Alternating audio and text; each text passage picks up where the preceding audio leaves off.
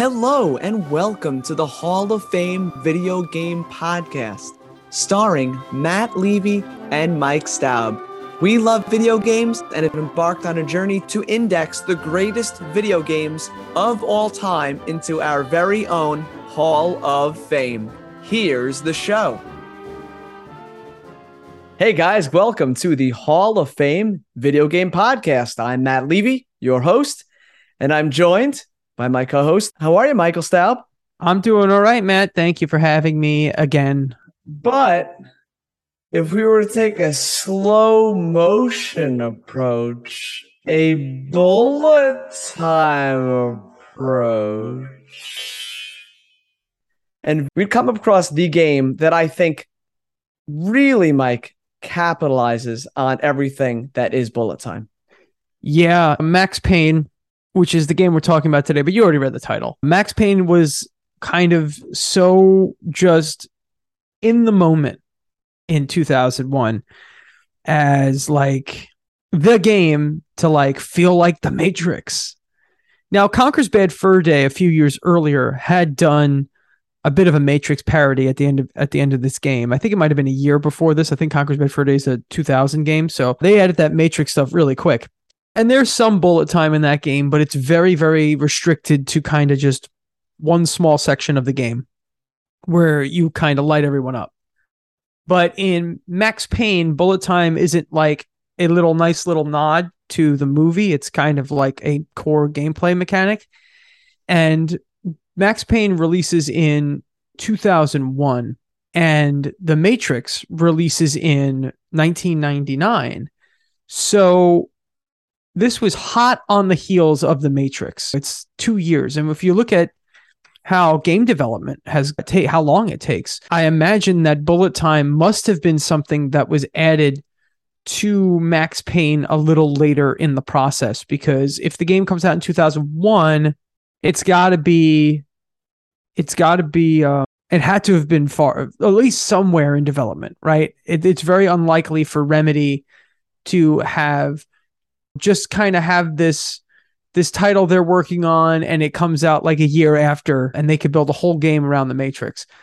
But Remedy had been around since 95. This is not their first game. Their first game was a game called Death Rally, but Max Payne really is like their first big release. And we've gone to see Remedy do not much else outside of Max Payne. They did Max Payne 1, Max Payne 2, and nowadays they work on Alan Wake, and they made 2019 Game of the Year contender Control, which I actually don't think is that great of a game. But this is what Remedy does, and this is kind of where they get started. And if you play Control and you play Alan Wake, you can kind of see the building blocks that made Max Payne in these games as well. Whereas in Control, you're not slowing down time, but you're kind of manipulating your environment to create items and stuff to fight your enemies. It's still very much a third-person shooter. From what I read about Max Payne is the folks over at Remedy, after the release of Death Rally, kind of wanted to make a third-person shooter akin to Tomb Raider. And I think combining those influences with the Matrix style visuals in this kind of New York setting, very, very contemporary to Grand Theft Auto 3 at the same time. It almost felt like both games took place in the same city. Yeah, and I never saw the comparison to Tomb Raider. I think that's very interesting. Mike, I've always looked at Max Payne and saw the games that followed it. I always thought to games like Dead to Rights, if you're familiar with that series. I am. I looked at the Punisher video game that came out in the 2000s, and I thought that felt like it was influenced by Max Payne. But Definitely. You're right. I never thought of Tomb Raider as sort of being a precursor to this. Yeah, it's the two guns. It's a third-person shooting. It's kind of how Lara Croft kind of rolls and dives around while she shoots. I mean, I honestly have never enjoyed those original Tomb Raider games. I found them almost unplayable, but I like the new ones a lot, so that's something. But yeah, no, Max Payne was kind of a groundbreaking third-person shooter game. Now, it's not doing what Resident Evil 4 would eventually do, but this kind of third-person run and gun kind of vibe is kind of indicative of the period that it came out in, but it also has become a pretty popular genre. And with movies like The Matrix being all the rage, or like something that was kind of It feels a little John Woo to me, right? It feels like It something definitely out of has that. the Hong Kong action cinema Yeah, influence. yeah. But what's interesting is when it comes to the Matrix, it didn't really have a great video game. You had the Enter the Matrix games that you didn't even play as the characters from the movies, and then you had the Path of Neo, which I enjoy, but it has a janky game. And is the word jank was invented for games like Path of Neo. Yeah, This definitely. really capitalized, as you said, on you're diving. You're wearing, I believe, and I'm 99% sure you're wearing a trench coat, right? As Max Yeah, Payne? Max kind of wears, I don't think it's like a full on duster like they wear in the Matrix, where they're like, I think in the Matrix, they're like down to the ground. But I'm pretty sure Max wears a long trench coat. He Yeah, it wears might go to his a, knees or like a leather trench coat that goes to just above the knee. So like a yeah. mid thigh trench coat. It's that like 90 or even before that, like a 70s noir detective look that they got going for this game Yeah. and for the character. Yes, absolutely. And it has that kind of like or early Scorsese, right? Kind of feel, kind of like the New York City underworld. Max Payne is an ex NYPD detective turned DEA agent, which just sounds like a movie, right? Or a TV show. And he's kind of investigating the trafficking and sale and usage of this drug called Valkyr. Yep. That unfortunately, kind of like Frank Castle, Payne's family was killed by two people who were kind of losing their mind on this substance. So he's kind of dedicated his life to kind of tracking down where it comes from and I guess stopping its trafficking. But it is very, very noirish. It does have that kind of feel, kind of like a neo-noir, something that you would see at the turn of the century, the turn of the most recent century in video games a lot. You wouldn't see it as much in film, but you would see it in video games. Matrix, while the Matrix is a major influence on Max Payne and how the game operates, ultimately the game doesn't feel like the Matrix in tone. It doesn't feel like the Matrix in story. Like this feels like an old drug narcotics detective type of movie. And it just uses the Matrix bullet time to kind of embrace that in a video game. Yeah, I love that you made the comparison to Frank Castle because the lead characters are definitely going through similar sort of their job, what happened to their family, the drug trafficking. They're going after bad people and mafias and things like that. But even Punisher, the series has a very different tone, like you said, than this. Even the cutscenes of this game have these graphic novel like panels with voiceovers. Yeah. Which is very different than anything else. You don't get like fully FMVs. You're not getting full made out cutscenes. No, you're getting those cool comic book panels, which I actually kind of like. And I think it helps them get around limitations at the time of looking really stupid because Matt, you and I have had we're having this conversation about Max Payne's face on our text thread. And yeah, it doesn't move. It couldn't. They didn't have that technology, even though Final Fantasy X was doing it. Final Fantasy X, which released a few right around the same time, actually, Max Payne. 2001's a pretty hefty year. I mean, you got Metal Gear Solid 2, which has facial animation. You have Final Fantasy X, which also has facial animation. You have Devil May Cry. You have Grand Theft Auto 3. It was probably more the cost than it was that the tech wasn't available. I think this definitely saves them a tremendous amount of development time and just, as you said, overall cost. Yeah, Remedy wasn't a big team. They're still not a big team. So, but the they probably didn't have the money. I think makes up for it because you can leave a bit to the imagination. You can kind of fill in the gaps of what you're not seeing in these cutscenes.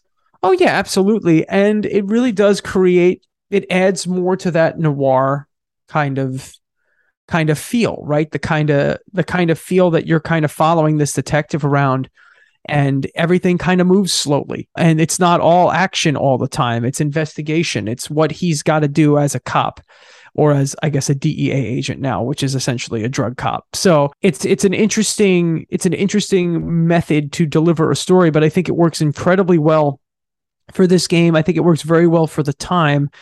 And they've got to be drawing some degree of influence from the Punisher. It makes perfect sense. And it also ultimately makes perfect sense that the Punisher game that came out a few years after this, I think that's a 2004 or 2005 game, would feel very similar. Like, why would you not take inspiration from Max Payne and Max Payne 2, which were these incredibly popular third-person shooter games?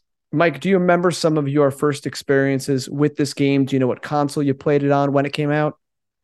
Yeah, I do. I got it for Christmas 2001. I got it on the PlayStation 2 and I played it a bunch when it first came out. I really liked how the gameplay felt, how fast it was and frenetic, and how good the third person shooting was. Bullet time took me a little bit to get, and there's one segment that took me a very long time to get past. It's when Max has to jump onto a train from a building. I just constantly kept screwing that up. But I like that game a lot and I enjoyed it. I also think, doesn't he take painkillers? Yes. So this game as his like heal item. Yeah, it's just nonstop. The amount of painkillers this man is taking. Well, it's Max Payne, right? He'd be so drugged up that I don't think he'd be able to walk. But it's sort of the joke. You see there's an image of your character on the HUD on the bottom left of the screen.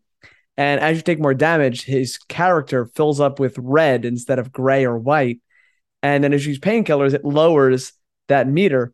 And it's just so funny because you're looking for painkillers in every drawer and every cabinet and every shelf in these games. And so it's kind of like an ongoing joke that the man takes probably like 6 sets of painkillers every time he's on a level. Yeah, it's like, I'm a drug cop, but I'll take all this stuff. Yeah. But then he ends up getting drugged and stuff too. So it's like all part of the thing. But no, Max Payne, he's an interesting character. The voice work on it is very good. The voice acting is very good. To be fair, he does not scream Mark Wahlberg to me, nor do a lot of characters that end up getting played by Mark Wahlberg. No offense to Wahlberg. He's good when he's good in stuff, right? He's good in stuff when he's playing a character that fits him. But like Max Payne, no. I mean, I don't see it. I also don't see it in Sully from Uncharted, but hey, what can you do? I think some of these studios, I know Sony did the newest one, Uncharted. I don't know which studio backed the Max Payne movie. I'd have to look it up. I don't recall. Yeah, the Max Payne movie's bad. It's really bad, but they probably were looking for an action star from that time period. Mark Wahlberg was probably pretty big and probably wasn't the most expensive. So it's probably like a good happy medium. I think the 2008 movie he is a star, right, at this point in time in 2008 and trying to capture the neo-noir of it all. And it was produced by Dune Entertainment and distributed by 20th Century Fox. And Dune is now Rat Pack Dune because we live in the age of acquisition. So I don't know if this is something that is necessarily like the best film production house in the world. I mean, they did X-Men: The Last Stand, which is terrible. Garfield: The Tale of Two Kitties, which isn't very good. But they did The Devil Wears Prada. They did Borat, Night at the Museum. So other things. So it's not all bad what they did. But in general, I don't know what they were thinking. I think it's the same thing with the Mario movie, to not bring that up too much. It's just that when you're trying to sell this movie overseas, you need to attach a big name to it. And attaching Mark Wahlberg to it is probably a good idea. And they thought he might sell tickets. And he probably did. But man, was this movie terrible. It was really bad. And I think video game fans were just excited to see a movie. So it probably made $50 or $60 million just because, I don't know, I can't speak for you. People like myself were running out because like, oh, I played this game. I know this franchise. I'm going to go see this. Yeah, no, and it definitely was trying to piggyback off the popularity of video games as they were growing. Obviously, it's hard to make a movie about Grand Theft Auto, but Max Payne you could do. Yeah, it's a story that it stuck with me. I was 2001. I mean, we're 15, 16 years old. And when I played this game, I remember just from the opening scene, and I was going to talk about this in our Halloween podcast because it's kind of horror filled as far as the opening is concerned. I mean, you walk back into your house. There's blood everywhere on the walls. Your wife and baby or baby daughter were murdered and you go into the house while they're still there and you have to gun them down. It's a crazy dark start to a game. Yeah, it's an incredibly dark start and very dark in terms of video games. But I feel like video games were kind of trying to crank up the edge at this period between the PS2 generation and the Xbox 360 generation. You had video game developers really just trying to make things dark and edgier than they ever had been, because you finally had people who grew up playing video games, making video games. It was all that type of stuff. And the movie obviously is trying to draw from the popularity of something like Sin City, which has that vibe. But like Sin City also kind of has the similar noirish vibe that Max Payne has as a video game and as a character. So Max is a character that is very much tied to that modern noir kind of setting. and kind of environment. And playing a game like that, it was very novel in 2001. It didn't really feel like much else at the time. Yeah, there were very few games that were, I think the focus I'm always going to go back to is the bullet time. I remember games like Fable had powers where you can move faster than the other enemies on the screen. And this was something that in Max Payne was a draw for me. Yeah. I got it on the PC. Mm-hmm. I played it at probably the launch or that launch window. And I just loved the slowdown feature. I loved that I can react in real time while all the other enemies are moving really, really slow. And it's something that was replicated hundreds of games over. Maybe this wasn't the first game to do slow-mo, but I think this is the first game that really deserves the title of like having bullet time in it. Yeah, it is definitely a groundbreaking moment for that specific gameplay mechanic. I mean, we see it a lot now, even when it's a little bit like Bayonetta has it. She has Witch Time. Spider-Man and Batman have it. I was going to say Spider-Man, Batman, they don't call it that, but once Spider-Man uses Spider Sense or Batman's using his combat abilities, they're basically using bullet time. Yeah, there is that slowdown that allows you to kind of, one, see more of the action, and two, kind of get out of the way or give yourself a slight advantage. A fantastic game that uses it is a little game called Dragon Ball Z Kakarot. Oh, what? So every time you bring up a special power, you want to like use your triggers on top to either do like a Super Saiyan upgrade or launch an attack. It kind of slows down the battle to like 10% speed. So you can look at your maneuvers and abilities. And it's a nice touch. You wouldn't call it bullet time. It's just part of the game system. Well, that's interesting. That's intriguing, Matt. Final Fantasy VII has that kind of to a degree. Final Fantasy VII Remake. Yep. Has kind of not bullet time, but when you go into your menu to select stuff, it slows everything down. Did Guardians have it? I'm trying to remember if Guardians might have had when you some pulled degree up the of ability. slowdown. Yes, when you use the teammates' abilities, when you brought up their screen to see what abilities they had opened, you're right. It's in every game. It's in a lot. Whether it's a major feature or something talked about, it's just part of every engine now. Yeah, it's become just something. It's a tool in the toolbox. Yeah. So there's so many things besides that this game did. I loved Max's internal monologue through each level. Which is great. Very noir. Very noir, moaning and groaning about what's happening, narrating himself through the levels.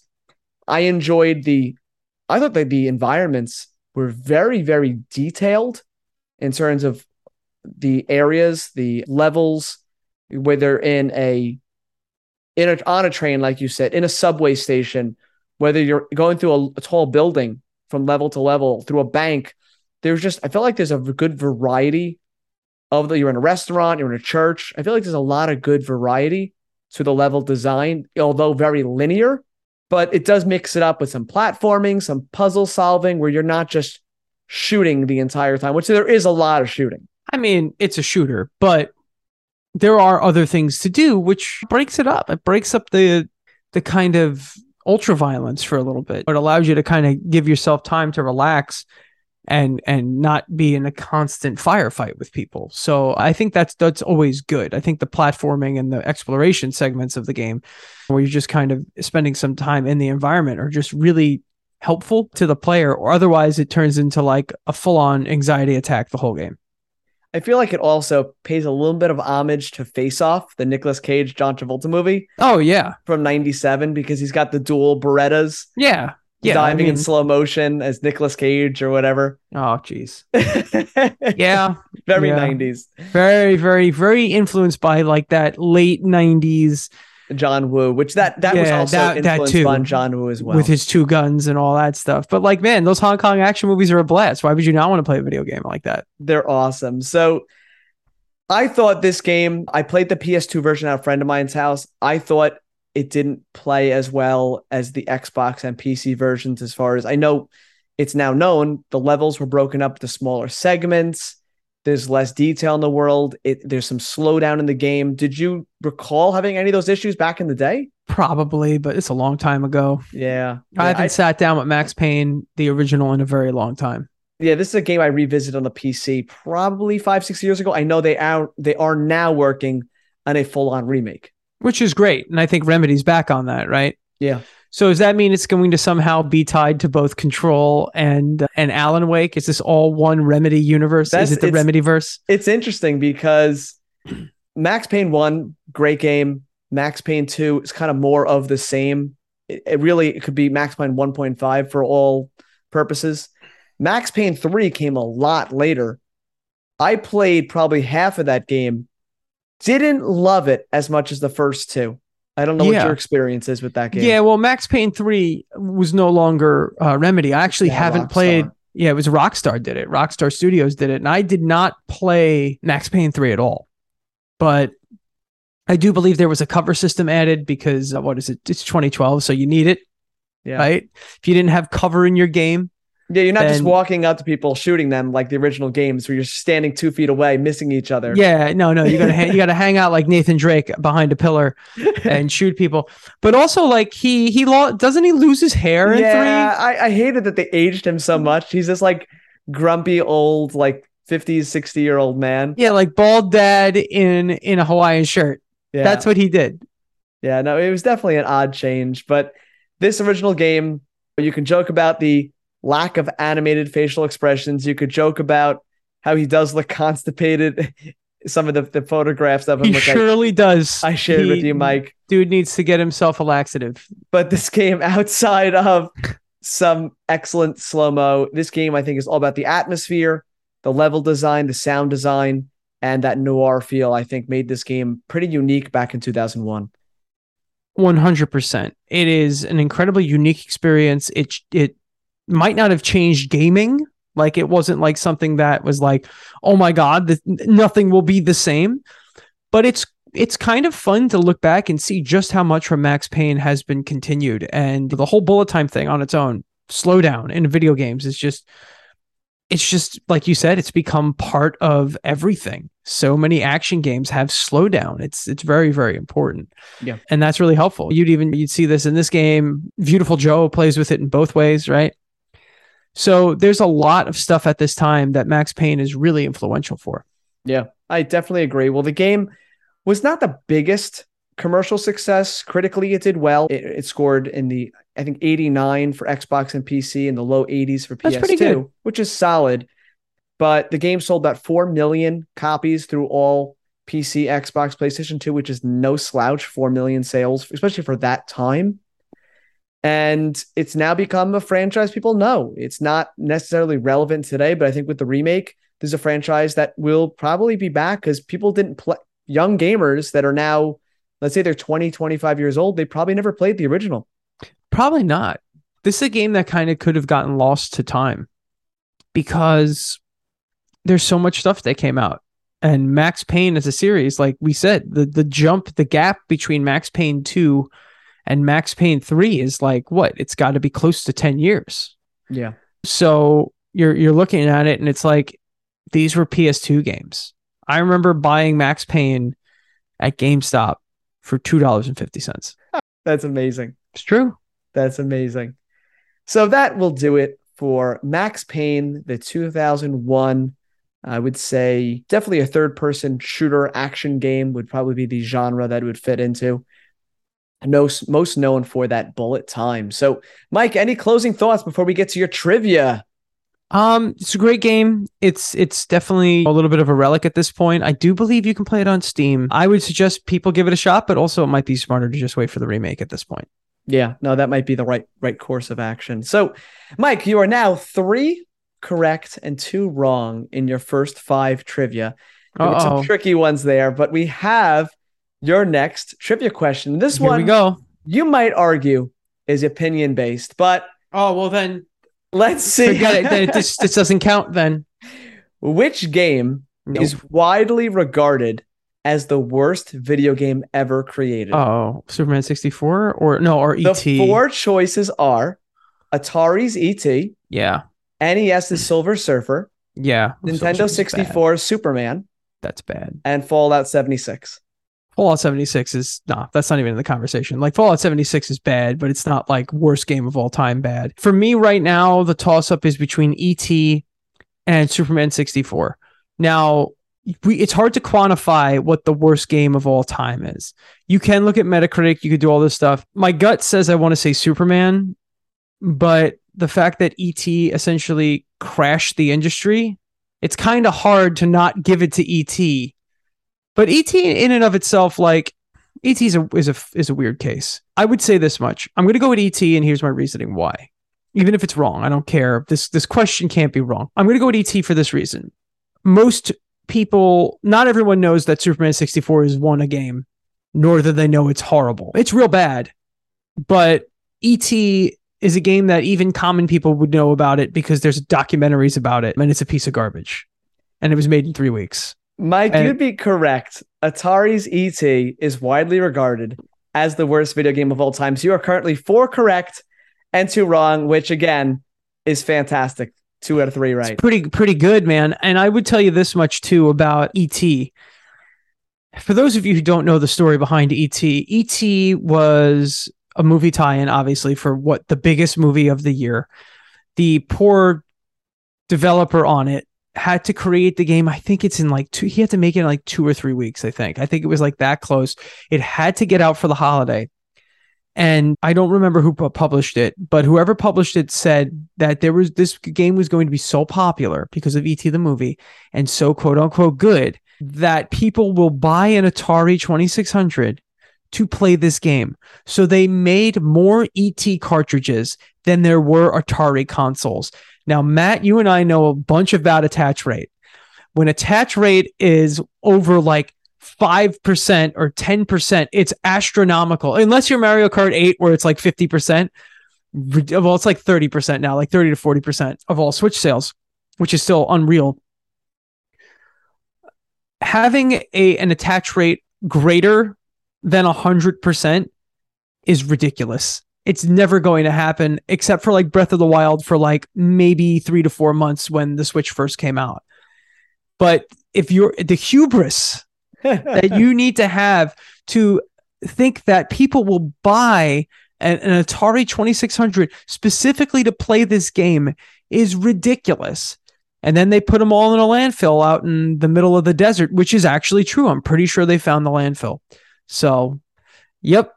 Yeah, it's one very, very bad video game. So, Mike, congratulations to you on another correct answer. Nice. I'm feeling pretty good about myself right now. What have you been playing, sir? I've been playing 2 games. I'm playing Persona 5 because Persona 5 is great. And on the Switch, it's awesome. Having that game handheld is like, it's like a dream come true. Had you played Royal previously? No, I played the original Persona 5. So I said to myself, Mike, you don't have any time in your life to do stuff. So play an 100-hour long video game. And I'm like, you know it. Sign me right up. It's just as good as it was on PS4 on the Switch. And I'm playing Royal. I've already been introduced to some of the new characters. It's just really cool to be back in that world. Persona 5 it's a turn-based RPG, but it's also a relationship simulator. It's also like a slice of life game that's laid on top of like this crazy demon hunting Pokemon almost style world, like evil Pokemon world. It's really good. It's one of the coolest games ever. And I say coolest, and I actually mean what that means in terms of like what makes something cool. And a lot of times JRPGs and anime aren't cool. They're dorky as hell, unless you want to talk about, I don't know, like Cowboy Bebop, right? Like Cowboy Bebop's jazzy. It's cool. Persona's like jazzy and funky and cool.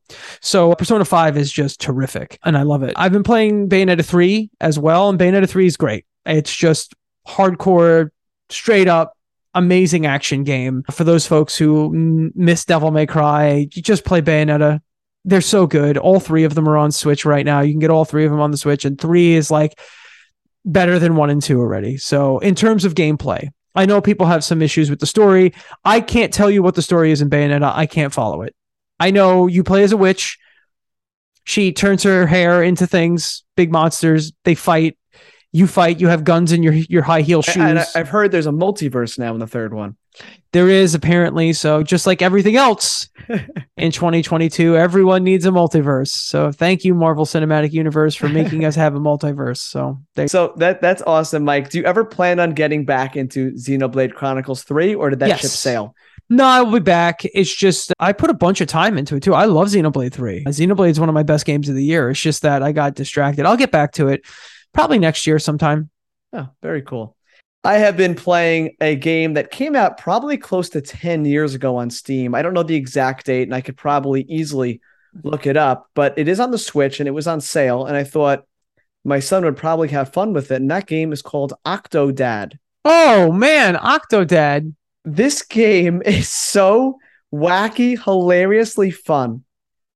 For anyone out there that hasn't heard of it, it is an octopus who is pretending to be a man. He's dressing up in men's clothing. He marries a human woman, has kids with a human woman, and neither the wife or kids know that he's an octopus. His neighbors, his friends, people in the neighborhood don't know that he's an octopus. And your whole task is to do everyday things like mowing the lawn, going to the supermarket, going to the aquarium with your family, and not letting people know around you that you are indeed an octopus. And That's the best concept ever. I've loved the concept for Octodad. I've never played it, but man, I just find it hilarious. It is absolutely incredible. The original game, Octodad Deadliest Catch, came out in 2010, I believe. That's 12 years old. I'm sorry, that was the freeware, the sequel to the true game 2014. So this game got the Switch 2017. I think it was $2 or $3, and it's a fun, janky mess, but it is great. And it reminds me of like old PC games that you're just kind of doing these little tasks here and there, but for a few hours, it's a lot of fun. Yeah, that's what it seems like. It seems like one of those old PC games that are just really stupid. Yeah, you got to just try and grab this ticket and bring it to the other side of the room, but you're controlling an octopus and you have to use the triggers and like there's some of the front face buttons to try and control all of his crazy limbs. So it's one of the great things about video games, Mike. It really is. That's a beautiful thing. I find that hilarious. Yeah, so I plan on getting back to Gotham Knights. I'm not. No, you don't. No, Mike, you don't. I am not done with it. I was away from business and I had some stuff going on, but I will get back to Gotham Knights. But I've been distracted by Octodad. That should tell you. I know. If this like AAA game I've been waiting for all year can be distracted by like basically freeware, then that should tell me all I need to know. It's not like Xenoblade 3 where I got distracted by other RPGs. It's just like you got distracted by like stupid shovelware. It's no, Octodad. It's not shovelware. That's a good game. It's a legit good game, but it's definitely it's dumb. It's stupid, dumb, and I love it. And it's like it's an indie experience as indie goes. Indies are really creative, man. They do some really great stuff. There's some wonderful charm to it. So that's what I've been playing. I'm probably near the end of it's a short game, but that's what I've been playing, Mike. So we will listen in the weeks to come as both of us. I want to hear more about Persona 5. I want to hear more about Bayonetta. Yeah. And I know there's a couple others on our list that are coming out. So I'm looking forward to it. I'm looking at it now and it looks bad. Game season. I know. I got Tactics Ogre coming out. Oh yeah. Got God of War coming out. They just announced Front Mission's coming out November 30th. They announced. I don't know how Square just thinks it's a good idea to put out Tactics Ogre and Front Mission in the same month. And then after that, I just looked at the new trailers for Octopath Traveler 2 and it's just like, oh man. Yeah. They're going to it looks like they're putting the world map in it to a degree where you can like sail around the world in a ship. Yeah, they got some good stuff coming out. Stupid. I'm so mad. I'm going to be so busy. And then Sonic Frontiers is a week away. Oh, you're right. Game of the year. GOTY contender. Sonic Frontier. Listen. I have been watching a lot of footage of it lately, Mike. And the first time Sonic has like this leveling up system where you can like level up his speed, his attack, his defense. They have like RPG elements. They're going like all out for this Sonic game. Oh man. I'll tell you this right now. If we have to eat crow on this, I'm going to be so mad. I wasn't going to say it on here, but my son saw on my Steam account that I had Sonic Adventure 1 and 2. Oh man. Sonic Generations and all these Sonic games. Sonic Adventure did not age well, Mike. Oh, that game is rough, dude. We talked about this on the Sonic 2 one. It's rough. It's rough now. In 2022, it's real rough. In 1999, it was awesome. It was great. And it's funny how Super Mario 64 has aged pretty well. I know for some kids, it's hard to go back to. but that game is polished. Yeah. Sonic Adventure does not have that same polish. Man. He has all the same problems he has in games now. Then we just didn't realize it because it was new and fresh and shiny. Well, my son's trying to play the game like slow and methodical as a platformer. I'm like, no, you have to just race to the end. That's what you do. Run.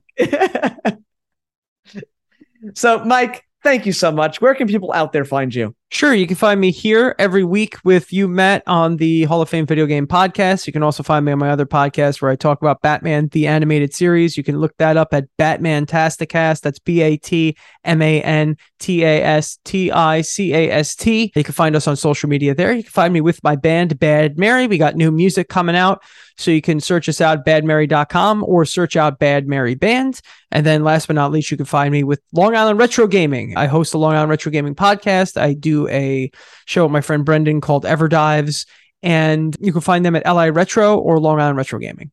That's awesome. As always, please leave a review. Check out our back catalog. Check out what we're doing on our Instagram.